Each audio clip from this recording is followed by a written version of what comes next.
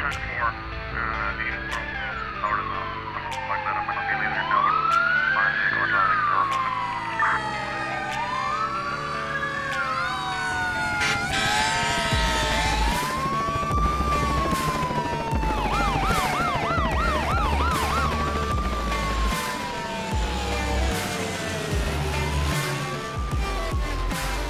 everyone, and welcome back.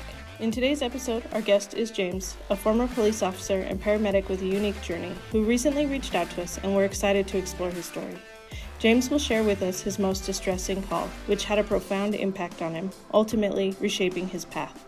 He'll candidly discuss the challenges he's faced, the emotional toll it took on him, and impart with us how he found the strength to move forward. He provides profound insights into the lasting effects of traumatic experiences for first responders. This is a story unlike any we've shared before. Let's get started. All right, James, thank you so much for joining us on the 911 Nonsense podcast. Can you go ahead and give me an introduction of yourself? My name is James Foster. I'm a paramedic and a former law enforcement officer. I've been in the business for over 20 years, and I currently work in the Northwest, but I'm from the South, as you may detect from my accent. It's not noticeable at all. Oh, you're telling me a story. Super excited to be here. Really I appreciate that. Approve and 2 thumbs up of the content and mission of what you're trying to do, and I hope that I can help.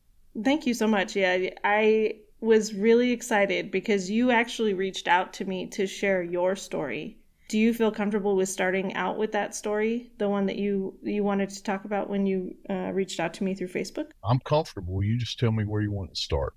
All right. Well, the first thing that you told me was that you had been involved in a murder case, and I'd love to hear, how you've actually, talking to you offline, we've actually discussed how you got to play kind of 2 roles in that. And I'd really like to hear, maybe starting on your EMS side, how all of that occurred and what you've done to bolster through that. Okay. So the particular case we discussed came early on into my EMS career. My EMS and law enforcement careers have overlapped, as is the case with a lot of providers. I've not been satisfied with just punishing myself with one public service job. I've chosen to do both simultaneously. Yeah, that's hard. It is. We're gluttons for punishment. This one happened quite a bit ago, but it has definitely stayed with me throughout my career, above and beyond plenty of other notable calls. But this one in particular, affected me, probably affected my behavior and my growth as a person. So you would say that it changed you? Lots of things changed me over the years, but this one more so than any other one singular event changed me substantially, affected, me in so many ways. I feel like, as I think a lot of other providers would attest, it's a cumulative effect over the years, but of all the different things that have affected me over the years, this one, notably above and beyond the others, has definitely been number one. And would you say that it affected you in a positive way or a negative way? Ultimately, it has worked out to be a positive thing. Initially, negatively, a lot of the side effects negative. Part of that has to do with the effects of the situation itself, and part of that has to do with the lack of support that was available years ago from our community, our profession. Yeah, no, for sure positive now, right? Because you've been able to kind of pull through. Do you feel comfortable sharing a little bit of the story with us? I do. So on the day the event occurred, I was a shift captain operating a shift of paramedics and EMTs. We received a call, a 911 call for assistance at a residence. The initial call was very vague, as is the case in a lot of our calls. And it was just for a child who was sick and needed help. But something about the call initially whether it was just the urgency of the dispatcher relaying to us, the need for assistance made me feel as the captain that it warranted more than just a singular unit response. So we rolled multiple vehicles to the call. It's kind of crazy how sometimes you just get that feeling, and I think even the dispatchers don't realize they're relaying that information, and you pick up on it. I do. I mean, some people will call it spidey sense or a gut instinct, but it's just something something you develop over the years, and you can't always quantify it. You can't always describe it accurately, but it's kind of like, I don't know what good food is, but I know it when I eat it.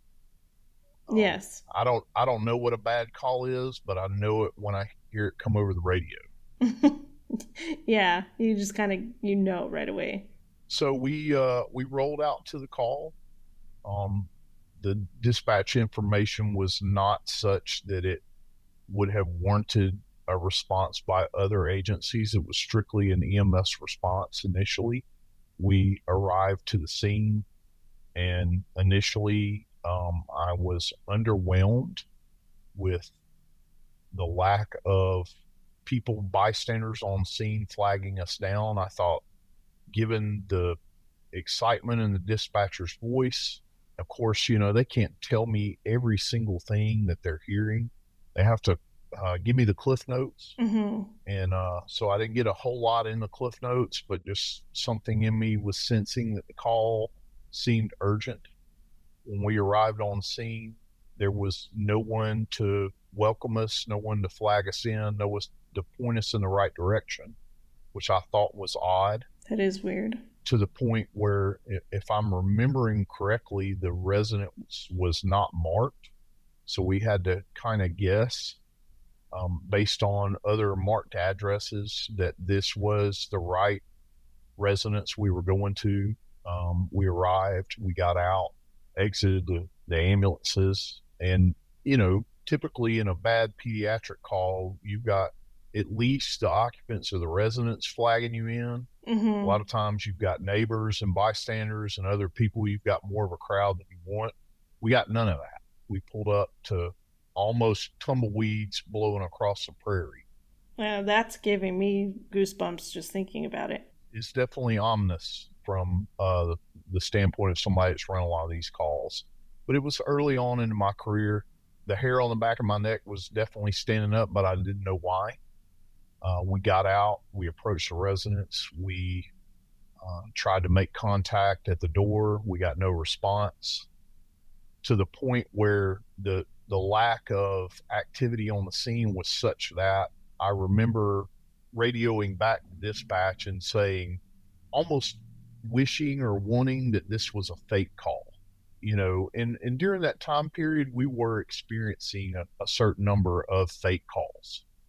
And I remember thinking, this is going to be one of those fake calls. Somebody's pranking 911.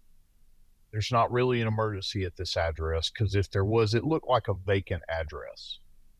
There were no cars in the yard. The grass was grown up. It looked like it was not lived in.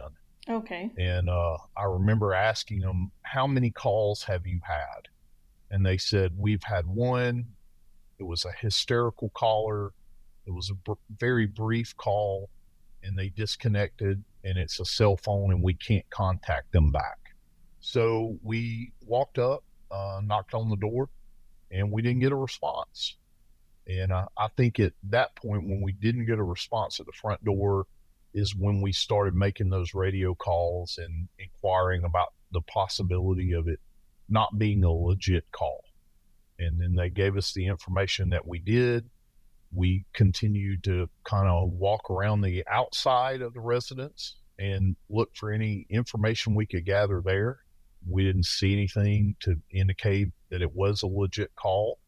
And eventually, myself and another crew member walked up onto the porch and continued to knock again, and to kind of listen closely to the outside of the residence for any kind of noise.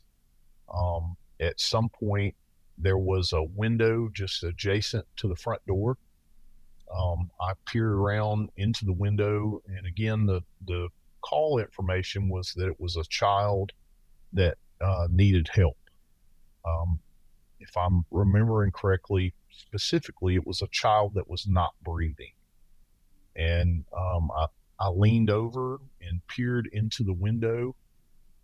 It was dark inside the residence, but very close to me, on the interior of the structure, I could see a child laying in the floor, not moving. And so I immediately, called my coworker up and I said, "Look in there. Does this look like what I think I'm seeing? I think I see a child laying, 3 to 4 feet away in the floor inside this residence." And they looked and they said, "Yeah, that's a kid." So we tried the doorknob. The door was unlocked. I opened it and I spilled inside with myself and another ambulance crew. So at this point, you're super excited, right? Your adrenaline's pumping. Honestly, at this point in my career, my adrenaline was pumping every time the tones went off. I Okay. worked in an area. I, I, I was still super excitable.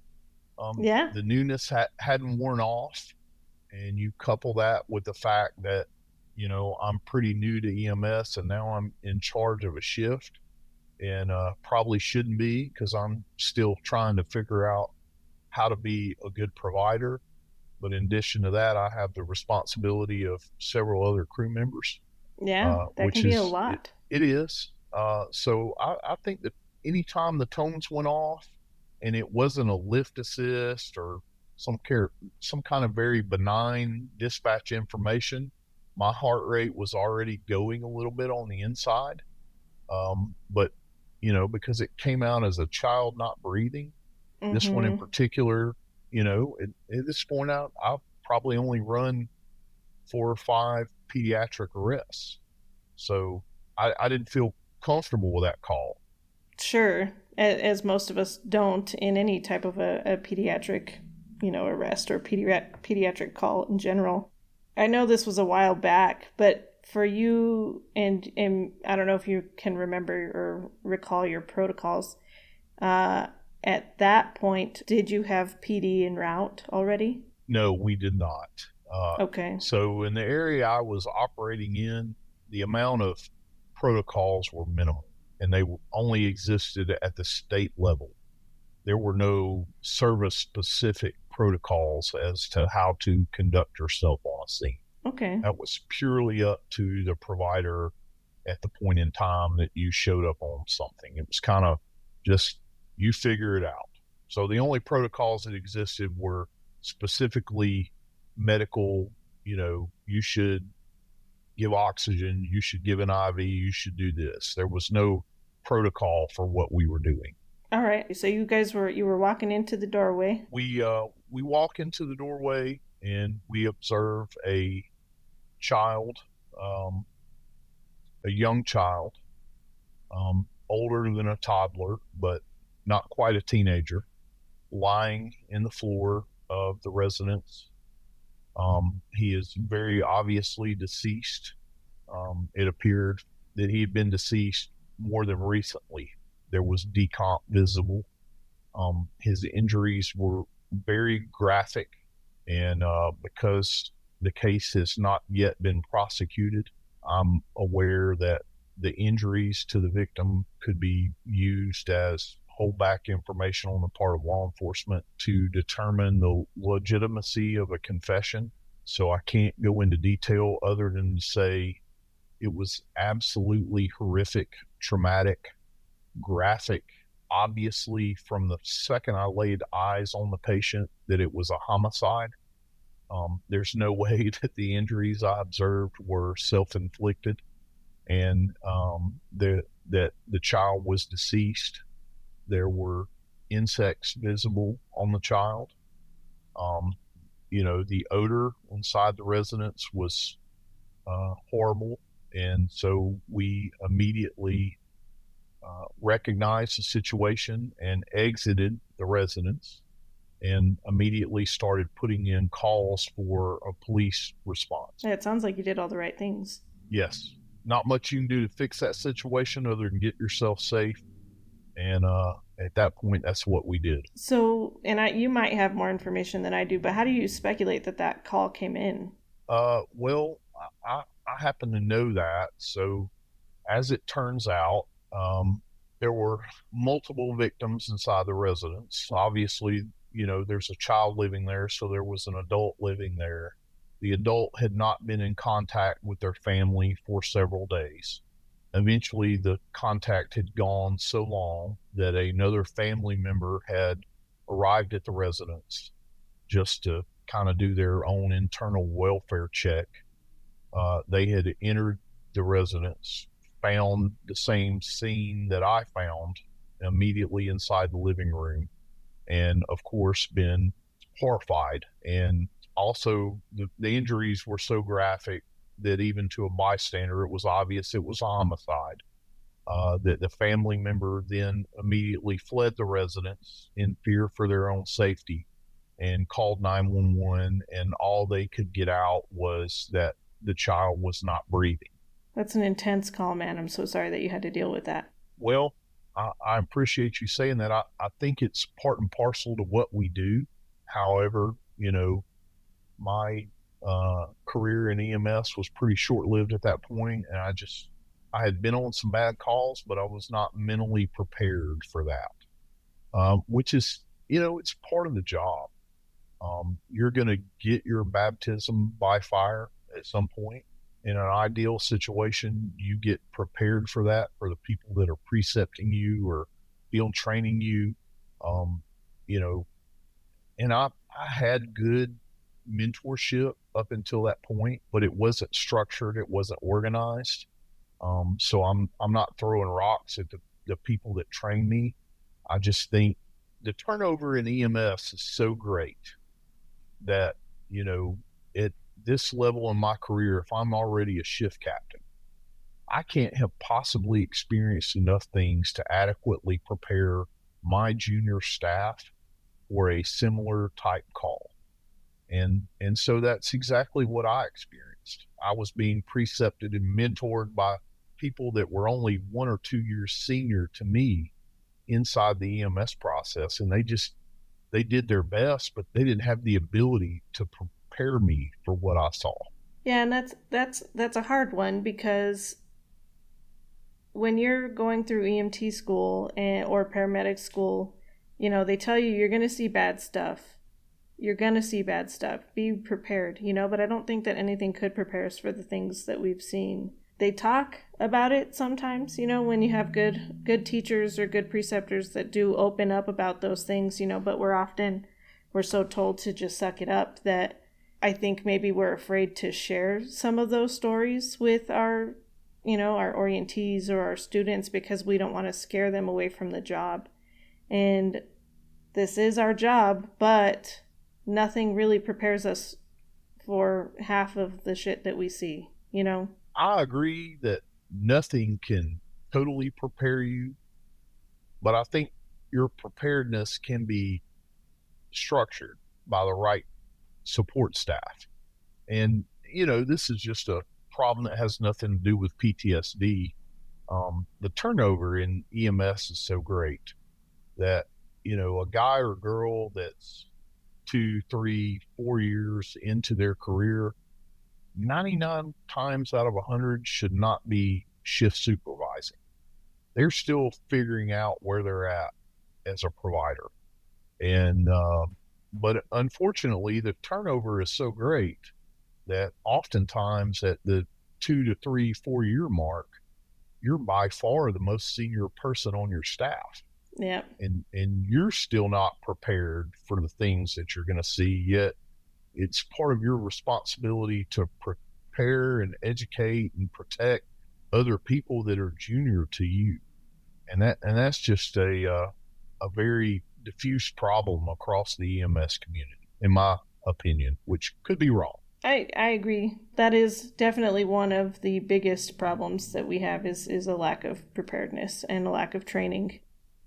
So do you think that after you had that event that your company supported you at all?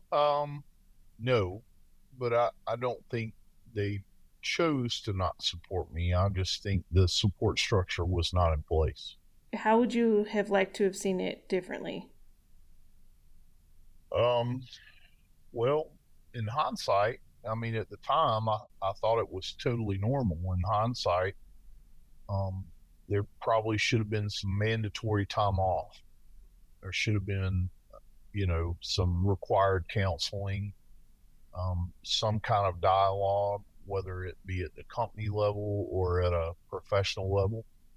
And I don't think that was my agency failing me. I think for the time period, at least in the area I was in, that was completely standard. Yeah, I'm glad that you are sharing that because my experience in my EMS in the past was that it very much was a suck it up buttercup. You know what I mean? And I Yes. think Yeah. that even in the last 10 years, it was a choice to ignore it. Like they knew and they could see the symptoms with people. And now we're just getting to a point with such high suicide numbers that they're kind of being forced into taking some action. And you may view that differently, but that's kind of my personal opinion on it. No, I agree. But I think, you know, I'm definitely not here to throw EMS under the bus. I think that was No, standard. not at all. I think the military profession was not getting that support. The hospital staff was not getting that support. I think it was just standard, and it just wasn't recognized, which is unfortunate. But I don't think it was, definitely not a failing of my agency. It was just across the board. You could have expected the same kind of response that I got. Um, at the same time, um, as a entry level supervisor, I treated it differently. I recognized that some of my personnel on scene that day were heavily affected, and I sent people home because they didn't appear able to continue in their duties that day. Um, so while I recognize that it wasn't below standard for my agency not to respond, at the same time, I'm an average guy. I'm not a super intelligent guy. I'm not trained in psychology. I was able to recognize as a young provider that people on my staff were not able to continue and sent them home. And did you get in trouble for that? No, nobody gave me any grief over that. Good. So you kind of have a unique perspective because you got to go from EMS into an officer position as a police officer. What prompted you to switch over? Probably not good things. Like, I think part of the way PTSD affected me, although we didn't call it that at that time, that term didn't exist to my remembrance. One of the things that I developed was risk seeking behavior, putting myself in more and more dangerous positions, seeking out adrenaline. I didn't see it that way at the time, but it was not therapeutic. But I chose to go in law enforcement, not all for bad reasons.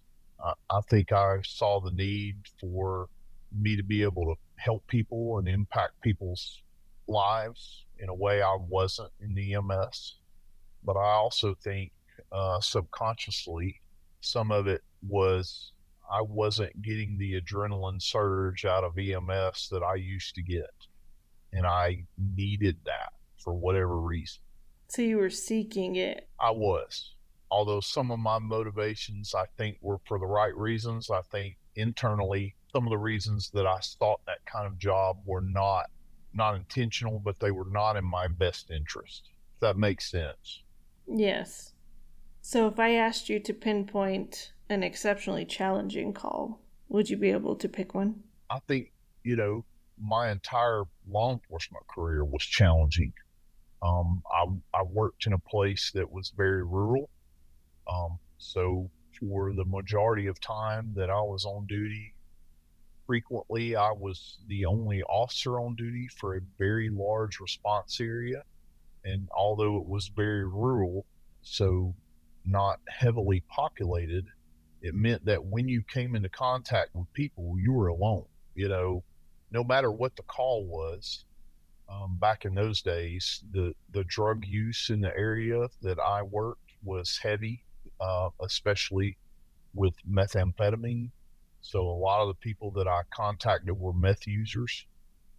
They were dangerous people, and that's part of what made me gravitate toward law enforcement.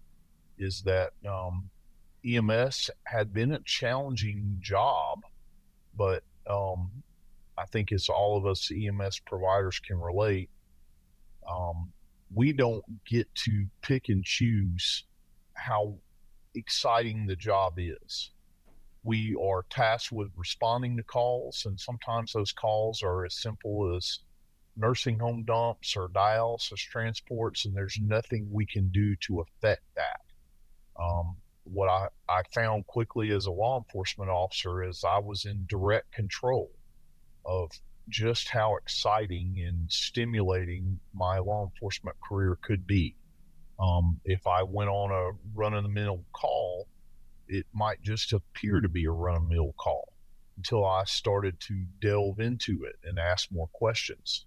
And then, when I wasn't tasked with responding to calls and I was free to patrol, I I was the sole determiner of just how exciting that was. I could pick and choose what area I chose to patrol, how heavily saturated with crime it was, how dangerous it could be. And I could pick and choose if I went to the worst area in my response area. Well, for one thing, I could just choose not to go to that area. I could choose to go to a more safe area that was closer to backup, that was more populated, that was closer to other officers, where I could choose to go to the most remote part of my county where the drug problems and the crime stats were the worst. And I could choose to initiate law enforcement activity in those areas via doing traffic stops. And so that's what made me. I never lost my love for EMS, and I continued to do it throughout my law enforcement career. But what pushed me toward law enforcement was this desire to put myself in harm's way. We kind of see that in it's almost and I'm sure you've heard it, the firefighters that start fires on purpose, Yes. to Yes. go and fight those fires. I feel like that's a very similar mentality. Um, I'll have to agree with you and disagree with you because of some law enforcement training I have. So, well, because I don't want to lump myself in with those guys for a reason. So, people that Sure. start fires, according to what I learned in law enforcement, that is a core tenet of sociopathy, and Mm-hmm. and sociopaths tend to have several things in common: abuse of animals, fire starting, and a few other things. So I have actually had some encounters with firefighters that started fires so that they could report them. So I do see the similarities, but law enforcement officers that go out there and seek out the worst bad guy that they can find every day. Um, Maybe some psychiatrists would disagree and evaluate me and say, "Hey, brother, you're a sociopath." I don't. I, I don't think that I am because I have a conscience, and that's one thing that sociopaths don't have. But that's why I want to speak up and disagree with you on that front. Sure. Since I have encountered somebody in my personal life that was a firefighter who set fires in order to be the one that reported them and got the recognition and notoriety. My drive was not recognition and notoriety, although, No. I'm not going to lie, it didn't hurt my feelings when I went out and engaged with a really bad person and was able to affect a good outcome with them. And, some of my colleagues would come back and say, wow, I can't believe you put yourself in that situation.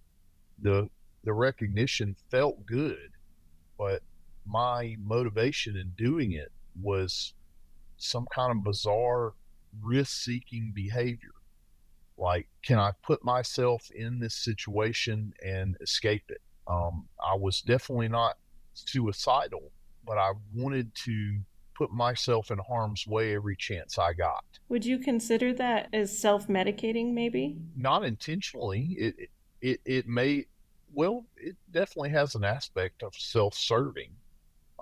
And I definitely saw that kind of behavior um, follow into my EMS life. The way I chose to respond to a call in a vehicle. Nowadays responses are much more dictated Mm-hmm. and structured. And, back in those days, I could choose to do pretty much whatever I saw fit behind the wheel of an ambulance in response to a call, although nowadays my behavior would have been sanctioned. Yeah. And with all those tattletale boxes on the ambulances now, you can't get away with it anymore, right? Oh, no, no, no. A guy that was behaving the way I was behaving 20 years ago would have been, disciplined, corrected, and ultimately um, fired. And, I love the profession enough that had that been the response, I would have gotten in line. But what I was doing during that time period was not any different than what some of my supervision was doing. Some of the people that I considered mentors or idols in the profession, they were doing the same things. And just being an immature young man, I considered them heroes. Sure. Yeah, no, that's a normal standard. I mean, especially being out in a rural area. Um, I had a similar experience, when I moved to where I live currently, and I worked out in the rural area. We had the little vanbulances. I don't know if you know. I'm sure you do. It's I just an worked in some ambulance of that's those shaped type like a van. ones. Yeah. Yep, and those little things, man, they can haul some butt and they can take some corners. And if you don't have any cars out there or anything else to deter you from doing it, you're gonna do it. Yes. Well, I'll give you a quick example. So, as that translates to EMS response, in some of, as is the case with most of us, I didn't just work in one area. I worked 48. So I was working two full-time jobs for a period before I got into law enforcement. And in one area I worked, there was no law enforcement coverage from like 10 p.m. till about 6 a.m. Wow, And so, that's crazy. given that we had no oversight and no agency protocols, there were plenty of times where I was dispatched to a call of a gunshot wound victim on scene and told, you know, law enforcement is 45 minutes out. And so I think the first time I went to one, I sat up the road and staged for 30 to 40 minutes while we continued to get updates on the scene of the patient declining. And eventually, my bravado got the best of me. And I said, hey, I don't need to wait on the cops. I'll just go. And so we would roll up on the scenes where people had been shot with law enforcement 30 minutes out and jump out, with nothing other than our little red capes that we all thought we were wearing with the little S on the back. And we would run in there and risk our necks to snatch somebody up. And part of it was because we wanted to help people, but part of it was just thrill seeking behavior, if I'm being Yeah. honest. No, I I'll didn't see agree it with that that. way then, but looking back on it now, I would never do something like that. And I still consider myself a pretty capable, tough guy, but I would never put myself in that kind of situation nowadays. But in my early 20s, I was all about throwing caution to the wind. And I think I was not being honest with myself to not recognize that part of that was just because I was getting a thrill out of doing it. And what do you think prompted that change in your behavior? I think part of it was a response to the stress that I had endured, and just not, I mean, literally, I think in our offline talk, you and I have been in this about uh, the same number of years, 20 plus years. Back then, EMS was very unregulated, and you could get away with murder. I think everything was unregulated. Yeah, I think almost every profession. Well, probably so, but out of the EMS or the public safety triumvirate, you know, EMS, fire, and police, EMS was by far the newest professional on the scene. Paramedics hadn't been around all that long, maybe 20 years in some areas by the time I started working, but fire and police had been on the scene for a long time. Mm-hmm. So they'd had the opportunity to develop some command and control structures that EMS didn't have. In the EMS profession, you could take all kind of risks that would never be acceptable these days, and we did it on a daily basis. And we thought it was akin to getting on a roller coaster at an amusement park. It was thrill seeking behavior, and it was a lot of fun. But it was a miracle that we were able to get out of it without getting hurt. But we didn't look at it that way. We never got back from a call and said, "Woo, we shouldn't have done that. That was really dangerous." We got back from a call and high five and said, "Man, that was some really cool shit. Yes. Did you see how close that guy came to stabbing me? Yeah, Yeah. that was cool." It's not cool. No.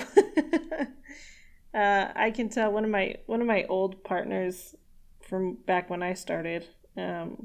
He told me the story about how he was responding to a GSW to the head, so a gunshot wound to the head, and he was treating this patient on the ground, and PD didn't know where the shooter was, so they were running around trying to control the scene. And while he was on the ground, the patient's still breathing, he's trying to get her wrapped up to transport her, and one of the patient's family members walked up and they said, "Is she okay? Is she going to make it? Is she okay?" And he just, without thinking, because he was kneeling down, he kind of shoot her, and he was like, "Yeah, we're going to get her taken care of, like, give us some space.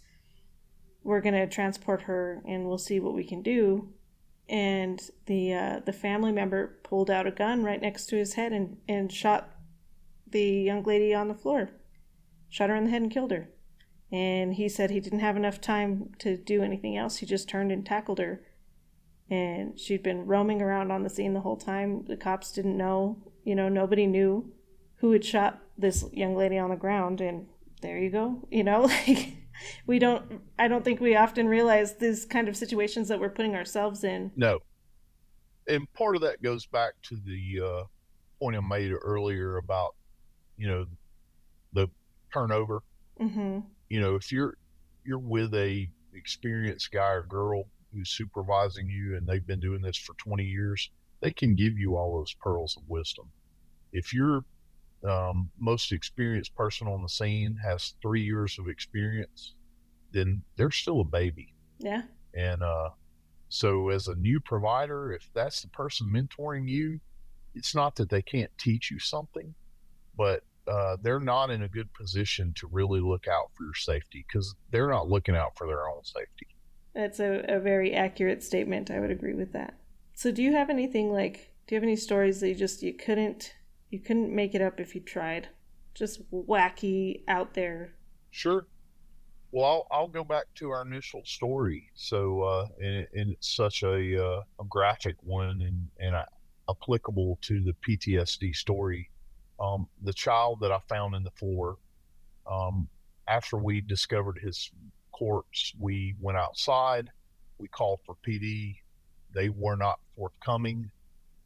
We were kind of in disarray. Before we exited the residence, as we were standing inside over this child's corpse, a man entered the residence behind us and he was a family member, a direct family member of that child. And he had received a call from the same family member who found the body initially. And he got a similar hysterical, vague call that something was wrong, and he responded to the scene. And he walked in, and as we're standing over this child's corpse, had a very graphic reaction. And we wound up, ushering him out of the scene. And in the course of doing that, he asked, "Where's my other grandchild?" Oh, goodness. So that was the first time that we had an indication that there were potentially more people at the scene that other than the child we had encountered. So we got him outside, and I think the only reason we did is because of the state of shock he was in. And we started to try to, as he wandered out to the road and began to make cell phone calls, he was hysterical. We began to wander outside the residence, just trying to get some separation from him and trying to wrap our heads around what was going on. And it was at that point in time that a dog inside the residence started to bark very aggressively, that we had never heard an animal inside the residence. And now we could hear this dog. And because he had mentioned another child inside the residence, we were not equipped to deal with threats, but we were interested. We were concerned. And as we circled the residence, and at this point, we had not done a 360 walk around the residence. We began to do so to look for additional information. And at some point on the back side of the residence, from the point we had entered, we could hear a child inside the residence talking, crying. And based on his voice, we obviously weren't having like an intelligent discussion about, did you hear that? What did you ascertain? But it was obvious the child was younger than the child we had encountered who was deceased. So we had a brief discussion on the outside about, because we weren't getting a response from the dispatcher about a response from law enforcement. And you're trying to treat it as a crime scene, right? You don't want to go in and tripes all over the floor. And yeah, okay, that makes sense. We didn't want to, but when we're being told that law enforcement is not immediately responding to the scene, and we can hear a child inside the residence calling out and screaming, to say it tugged on our heartstrings is an understatement. I mean, I feel like that trumps, right? That trumps, because it does. You don't know what kind of state that child is in, so you've got to do what you got to do. We don't. We had a brief discussion on the outside of the residence. Out of the crew members that we were there, several of us had military experience. Several of us were well versed with firearms. Although, in the state I was working at the time, it was a mandate that you were not allowed to carry firearms in the course of your duty as an EMT or paramedic, because of the ruralness of where we worked. We operated on a mantra of something that I have heard quite a few times in law enforcement, and a lot of people in the military have heard, that I would rather be judged by 12 than carried by 6. Sure. So you will break rules, as the case may be, in order to get the job done. Myself and a couple of the other crew members, we carried firearms on the ambulance with us, even though that was an absolute no-no. And up until that day, we had never used those firearms. We had never pulled them out of their hiding spots. But we very quickly decided that we were going to make entry into that residence as untrained, other than our military training. But we were not law enforcement officers. This is not a skill that you learn at that stage in the military. My firearms training in the military didn't teach me to go in and clear a residence. So we very quickly retreated back to the ambulance. We retrieved firearms that we were hiding inside the ambulance for our own safety. Goodness. And we very quickly formulated a plan to retrieve this child out of the residence. We entered the residence. We were able to determine that his voice was coming from a certain part of the residence. He was behind a locked door and he was screaming. And we couldn't make out a lot of what he was saying because there was a dog pinned up inside the room that he was in who was barking ferociously.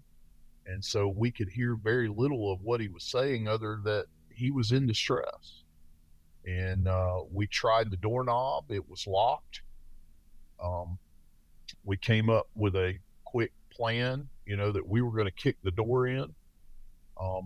I wouldn't say holstered, but I placed my pistol inside my waistband, and it was agreed that I was going to be we could tell the child was immediately on the other side of the door of what we thought was a bedroom from a room in the house. The dog was obviously at the door and going nuts, and a couple of the other guys provided cover.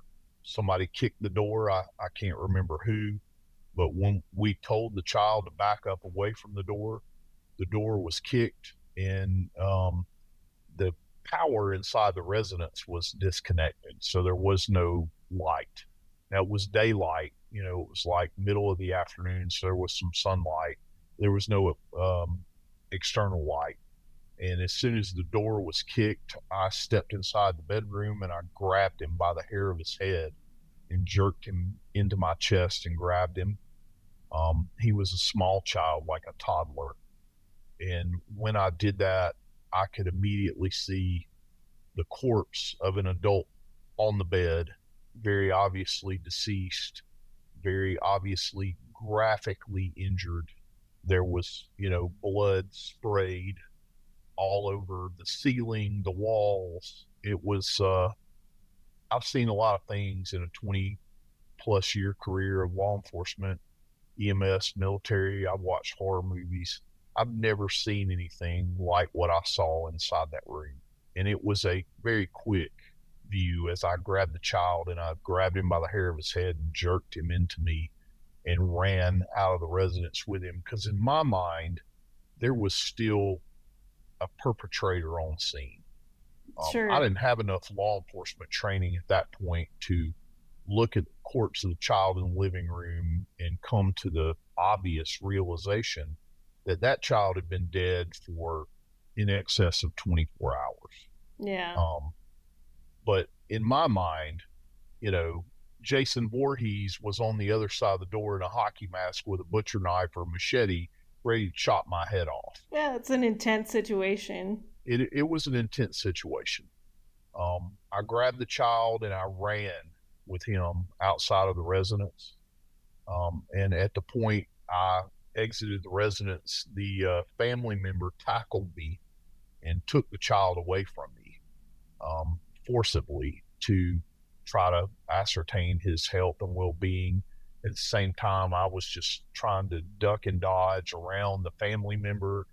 I mean, if I was thinking in a law enforcement mind, I would have considered that person a potential suspect and I would have prevented him from taking the child from me, but I didn't look at it that way. What I didn't include earlier is that in the brief view I got in reaching in and grabbing that child and seeing the adult that was in the room that was obviously deceased, that adult had been in the very advanced stages of pregnancy during the time that she died, and she had post-mortem delivered a fetus that was dangling from an umbilical cord.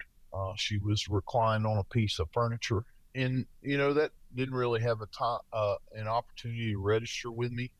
Like I said, we went back outside. The police were arriving, and during the course of all this, we began to receive other 911 calls. And since I had all the resources of the department tied up at that time, at this point, I had basically myself and my partner were the only people capable of responding because the other crew members were distraught.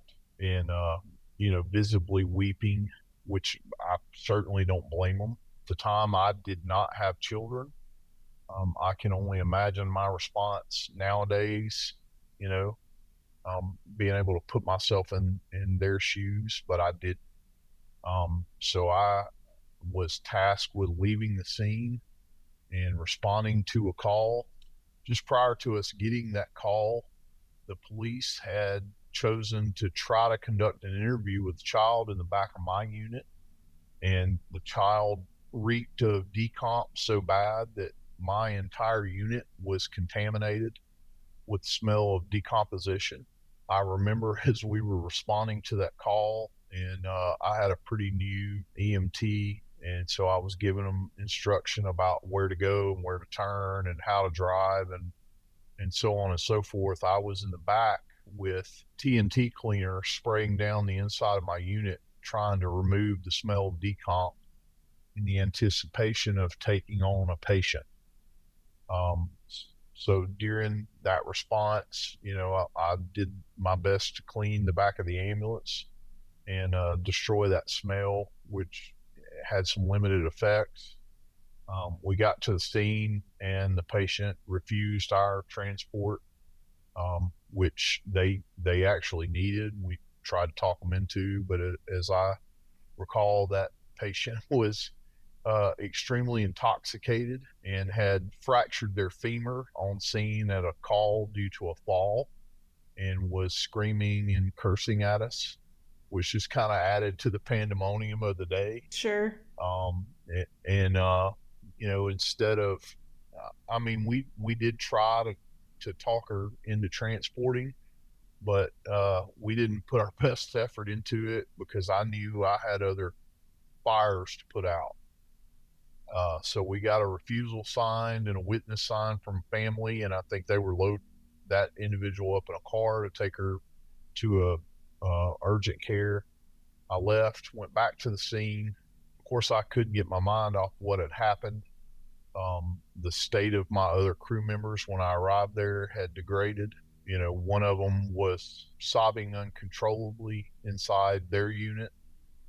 The other one was walking around outside talking to a loved one on the phone, sobbing. I made the decision to immediately remove them from duty and send them home. And at the time, didn't have replacements for them. And then we remained on scene because the area that we worked in, as is typical in rural areas,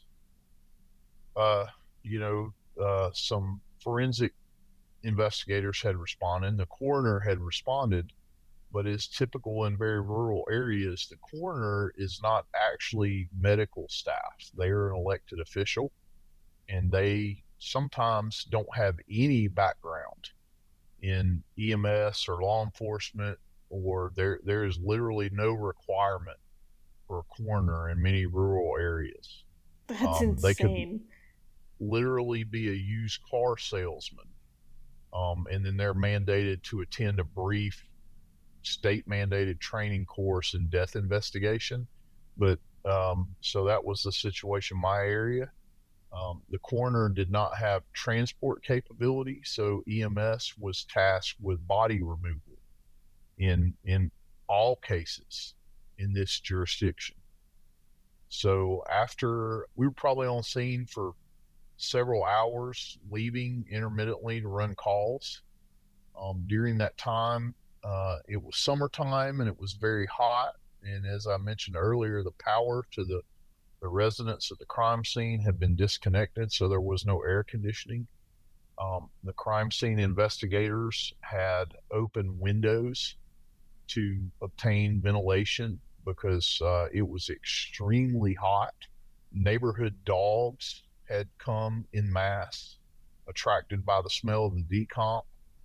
There were buzzards circling over the residence, and eventually, after some period of time, forensic investigators released the scene and requested that we come in and retrieve the bodies. We were provided level A suits by the fire department staff in the area was volunteer only.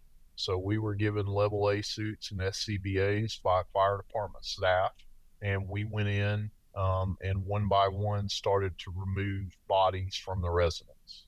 We removed the child in the living room first, and then left and transported that child a short distance to the funeral home. So, the downside of that was we were now inside a very well lit area where the injuries that the child had suffered were way more visible. I remember, I'm not a person that's very comfortable with insects. So the insects that were visible were particularly disturbing to me and hard to get out of my head. We responded back to the scene to then transport the mother. And then during the course, we didn't have radio comms inside our level A suits.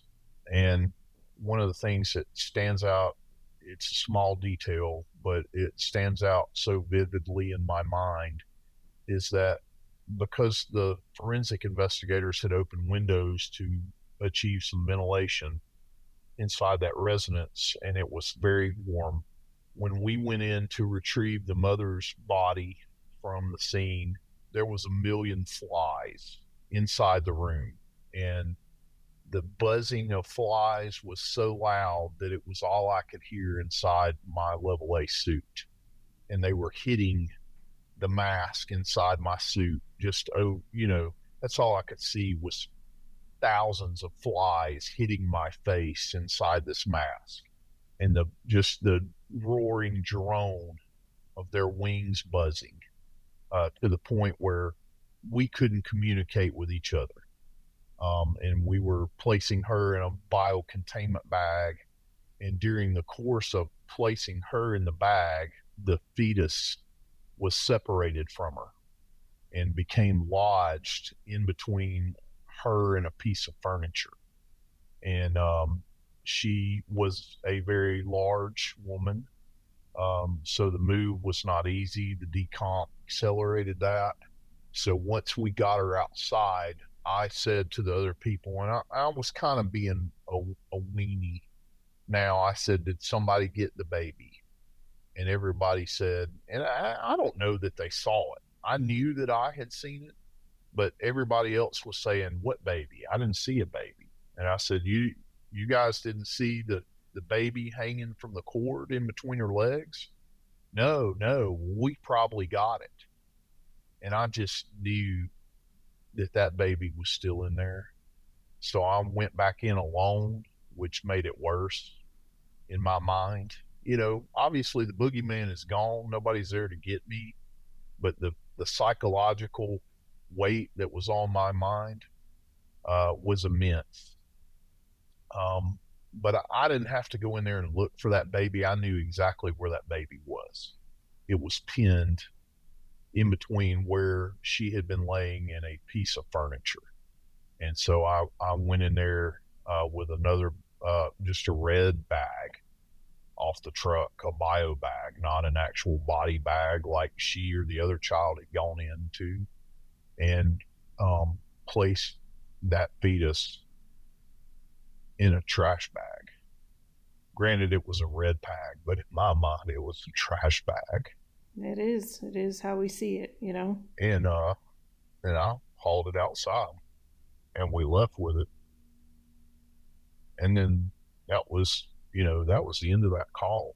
And then other calls started coming in. And I remember, I had myself convinced that I was fine that day to continue responding to calls. And, EMS is a small community. Other people in the area, as I carried other patients to the hospital, they had heard, what we had responded to. And I had people coming up to me that were, had more time in service than me. And I'm sure they could tell that I was not okay. And they were doing their best. They were coming up to me and getting me by the shirt. And they were saying, brother, are you okay? And I just look at them like they were crazy. And I say, of course I'm okay. But I really wasn't. Yeah. I'm mentally checked out, and still trying to process what I had seen and what I had heard and what I had smelled. and all the different psychological stress and physical stress of what I'd been through that day. Um, but of course, I didn't take myself out of service. I didn't call anybody and say I can't continue because that just wasn't an option. So I continued to do my job. Now, I will say, just in the course of being forthcoming, I was not okay. I was not at my, I wasn't a great paramedic at that stage of my career. I definitely wasn't a great supervisor. I definitely wasn't a great trainer or mentor. So on my best day, I was probably not the ideal scenario to respond to your emergency. But in my mind, I was. In my mind, I was assured that I was just fine. There was nothing wrong with me. And this was just a normal day at work. And that's how I got through the rest of the shift. Well, I mean, it sounds like you had your team in mind. Maybe even if you didn't have yourself in mind, you had your team in mind because you were able to recognize that they were to a point where they were non-functioning and needed to go home. I did. I definitely cared about the people that I worked with. I wish I'd have had some of the insight and, wisdom that 25 years of screwing up stuff brings you. But I didn't have any of that day. I had a very limited amount of tools to pull from my tool belt. And I'm a perfectionist that never gets perfection. So I can look back on that call and honestly say I did a piss poor job, but also honestly say I did the best that I was capable of doing that day. Yeah, I would agree. From this angle, I don't think that there's anything else that you could have done. I think that you did all of the right things that you could have done at that time. And, I can hear in your voice that it's still one of the ones that does bother you. What have you done for yourself to kind of ease that hurt? Oh, that's an excellent question. But, in the immediacy after the call, of course, there was nothing there to do. There was absolutely nothing. There was no leadership to come in and say, hey, you need a day off. You need to go talk to somebody. You don't look okay and you don't need to be here. And to, anybody in leadership out there that's listening to this, you have to gauge your staff based on what their experience and you have to know them. You can't be sitting in an office somewhere in administration 300 miles away and have a crew go through this and expect to talk to them on the phone and come to an honest determinants of what their ability to continue on is. It's possible that you get a guy or girl with a lot of experience that can soldier on through that. But if you don't really know them, if you don't know what their baseline is, if you've never talked to them, if you only talked to them in passing, you're not the right person to make that decision about whether or not they're okay to continue. And you have to recognize that people that gravitate toward our profession, we will continue to step into the line of fire emotionally, physically, however, whatever you want to translate that term to. We will continue to do it to our detriment, even when we shouldn't, unless someone else steps in and says, I don't care what you say, you got the next 2 days off. You're going to go home. You're going to spend some time with your family. You're going to go cut your grass, do whatever you do that brings you peace, and you're going to go see somebody. Because if you don't know what their baseline is, they will con you, honestly or dishonestly. And a lot of times it'll be honestly. They'll honestly believe in their hearts they're okay to continue, but they are not. They are not. And I would say that people that know them well can only make a bystander judgment of what their capabilities are based on knowing that person over the course of years. Really, they require some kind of professional assessment, and they really need to get that off their chest, because if they don't, they're going to continue to soldier up and suck it up buttercup, like you said earlier. And they're going to say the mission is greater than me. And that's a really noble mantra to have. Um, and sometimes you can let the mission be greater than you. And then sometimes when you're trying to live up to that mantra and you're not up to your best, it's kind of like in the flight world where we call crew rest. It's not that we're saying we're not good providers, but we're just saying, look, we've been up too long. We cannot continue to function at a high level in order to do the best that we do because we are physically exhausted. But in this case, it's a mental exhaustion. And there's, back during this day, there was not the opportunity to call crew rest, to say, I'm mentally exhausted. I cannot come in and work. And honestly, even if there had been the opportunity, there was no, and this, again, this is not throwing a rock at EMS. This is just the state of affairs back in the day. There was limited amount of information. Even if we'd have had the opportunity, I think you and I are kind of at the same level of vintage in EMS. We just flat out wouldn't have taken it because there was no education. There wasn't, no. There was nobody that gave you a course that said, when you go through a really traumatic incident, this is the normal physiologic response.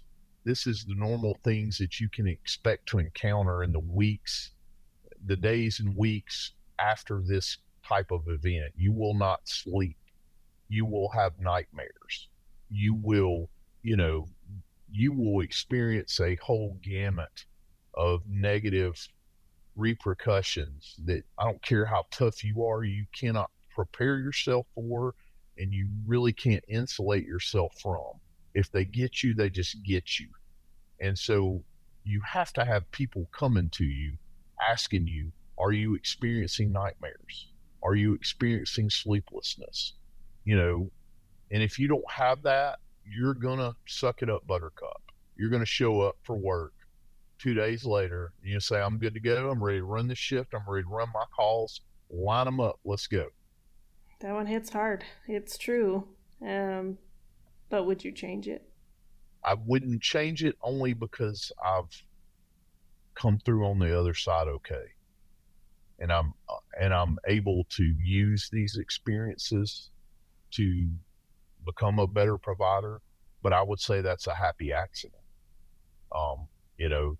The things that I wrestled with in the years behind this, it's a miracle that I came out of it in a good way. A lot of luck, a lot of grace, and a lot of it just happy coincidence. But, the positions that I got myself in after that, I could have easily wound up in a bad place. I could have easily wound up dead. I could have easily wound up incarcerated. I could have easily wound up without a license to provide care to other people. I could have easily wound up without, a good job to provide opportunities to my kids and have a good life. It's just sheer circumstance and luck. And I'm grateful, and I intend on making the most of it. And that's part of why I'm on this call with you today is I know that the culture that we work in now is different. I've been on a really what should have been a bad call in the past couple years, but I feel like I'm pretty immune to these kind of calls now after 25 years of suffering through them. Like my heart is not hard, but I still very much have a need to take care of other people and feel a call to action and feel proud of the job that EMS provides other people to step into that line and be the person that another person needs on their worst day. I can run a call now where a parent backs over their child and crushes their head with a car and see that trauma. It's not just the physical trauma to the child, but the emotional trauma to the family. And know that I did my best and that the outcome, which is inevitably going to be that child dies, was unavoidable. And I can look for the good in that call. And that sounds really macabre, that you can find good in a call like that. But the good in that call is you get reps working and doing skills on a patient that's not viable, that you have no expectation to fix or to save or to improve. And those skills are going to be extremely necessary to a child or another patient who is viable. And it's kind of like it's almost like a skills lab. If you pick up a child who's been accidentally shot in the head with a firearm at home and they have brain matter coming out of their ears, like, that's a horrible call. But those are going to happen. And when you get to run one of those, the way I look at it, I'm a very glass half full provider. I don't enjoy running those calls. I don't want those calls, but when I get them, the way I console my partner and the other providers that I'm working with is, look, this was going to happen. No matter what we did, we couldn't prevent this. It sucks that we just saw a 5-year-old pass on out of this life. And it sucks that his 9-year-old brother accidentally shot him in the head. And now he's going to deal with that. And it sucks that the parents are dealing with this unimaginable trauma. But if you can either dwell on that part of it, or you can find the good in it. And the good in it is that I got to do skills in what I would consider now as a stress-free environment. I mean, there is stress, but there is no expectation for me to improve that situation. Absolutely none. The outcome is determined. No different than it is than if I go to, a cadaver lab. Nobody expects me to go to a cadaver lab and place a surgical crike in a patient and that patient stood up off the table. That outcome is already determined.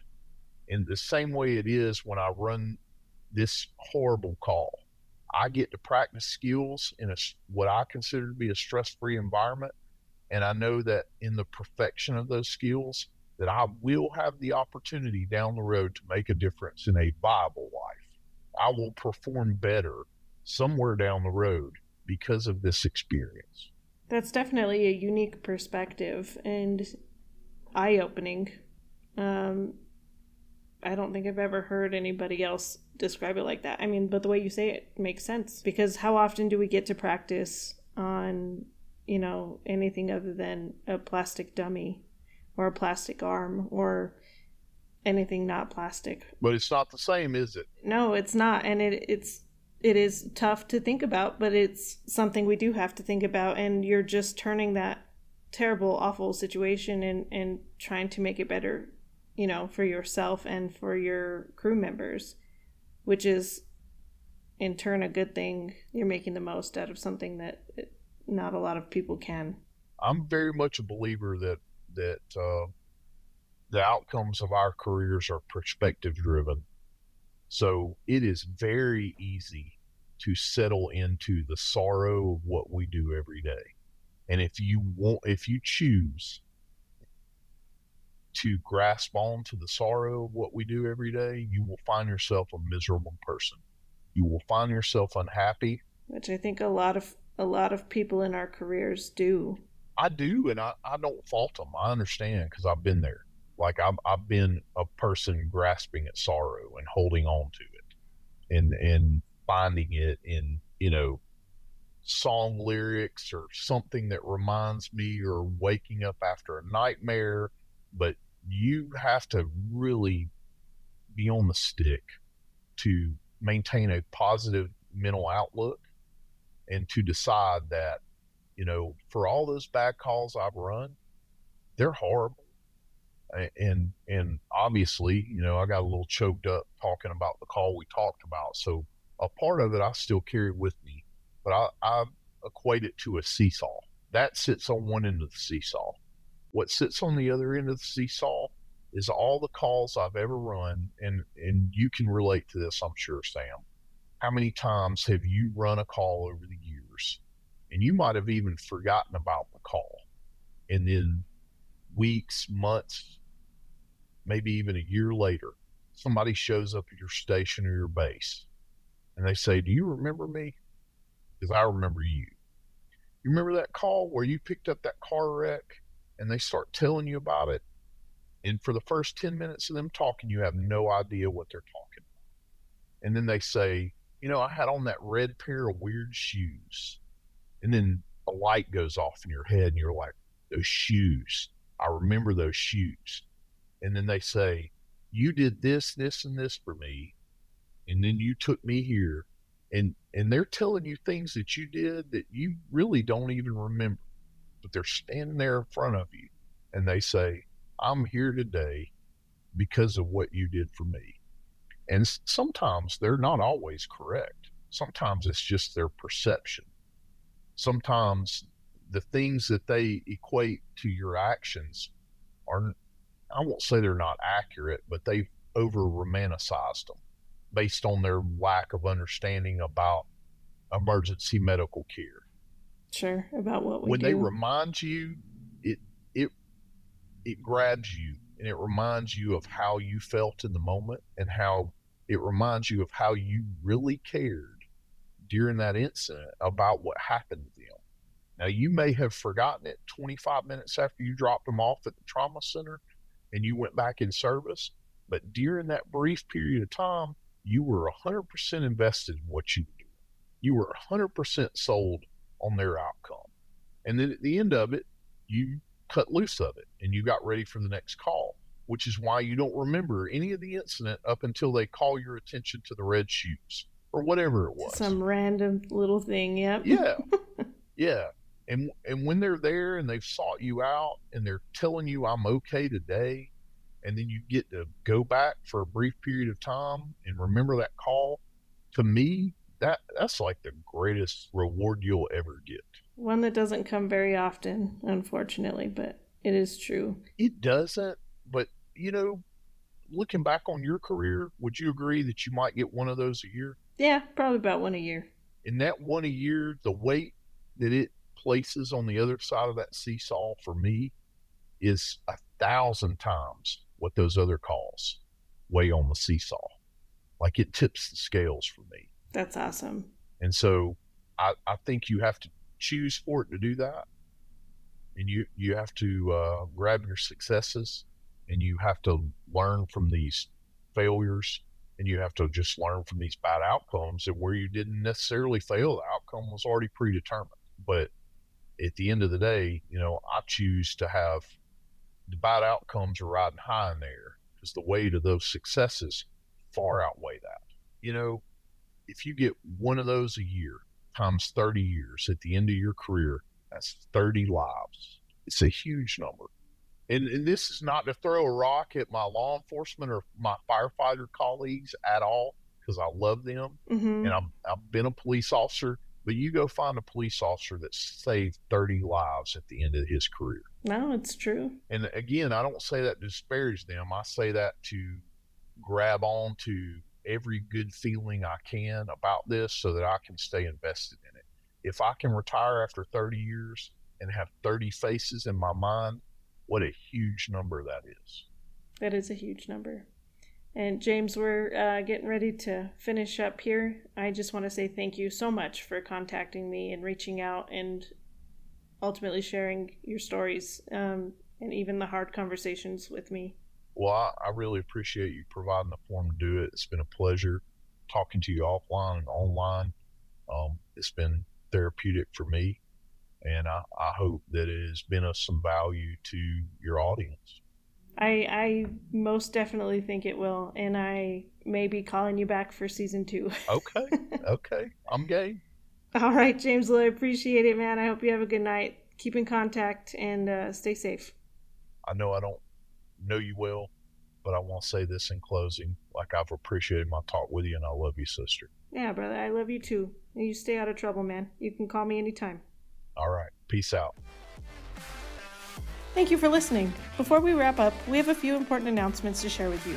Firstly, we're excited to announce the launch of our brand new 911 Nonsense Facebook group page. It's a community where everyone can go to connect, share ideas, discuss topics from the show, and get all of the most recent updates about the podcast.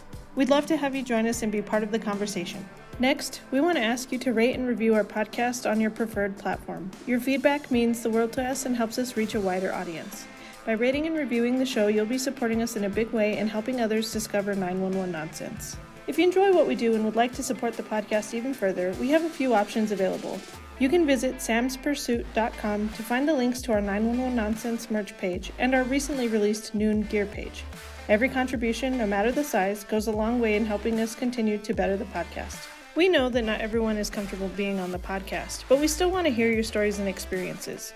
If you have a compelling story and would like to share it to be read by me in a future episode, please reach out to us via email at 911nonsense@gmail.com or through our website's contact section. If you choose to be anonymous, we'll make sure to respect your privacy while sharing your story in a way that resonates with our audience. Thank you again for tuning in. We truly appreciate your support and look forward to bringing you more engaging content in the future. See you next week.